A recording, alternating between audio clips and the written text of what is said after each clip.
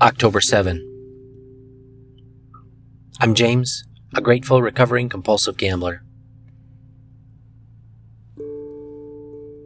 When I first read the Serenity prayer, the word serenity itself seemed like an impossibility.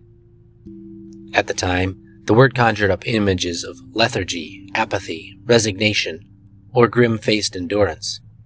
It hardly seemed a desirable goal.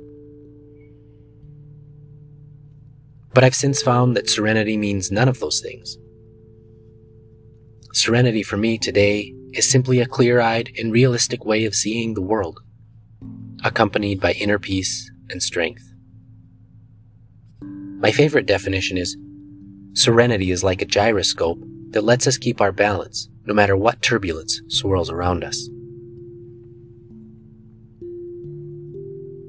Is that a state of mind worth aiming for?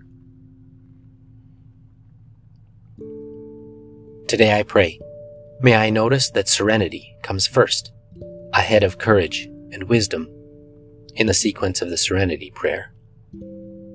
May I believe that serenity must also come first in my life. I must have the balance, realistic outlook, and acceptance that is part of this blessing of serenity before I can go on to the kind of decision-making that will bring order to my existence. Today I will remember, serenity comes first.